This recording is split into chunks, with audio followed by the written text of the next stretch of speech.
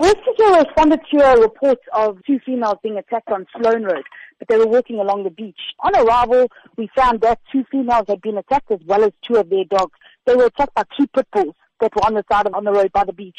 One of their dogs got injured and was taken through to a vet nearby. The two females were taken through to hospital, obviously for the further care that they needed, and the other dog went missing.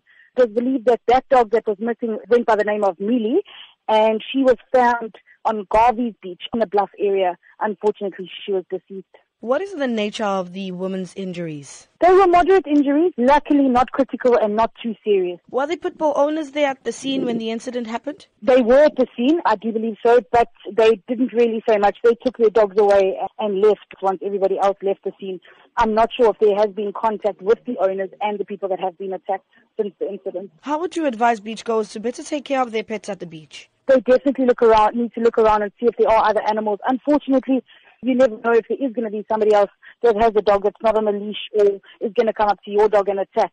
But just be vigilant, pick your dogs up if need be, and try and move away from other animals that are around. In an instance like this, what is the best way one can protect themselves from being attacked by big dogs and pit bulls? It's quite a tricky one. You would obviously have to, pick your dog up and try and just get to a safer area. But dogs are so quick in the sense that you actually don't even see it coming. These dogs probably came out of nowhere without the people even realizing it, because there's so many dogs that walk along that area of the beach.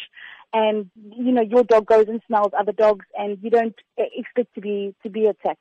It's few and far between that it does happen, though. In this instance, do you have any idea what might have provoked the pit bulls to come and attack the two women? It's very unclear what the circumstances surrounding all the events that did happen. But I honestly think it was two dogs just being curious and something didn't go right.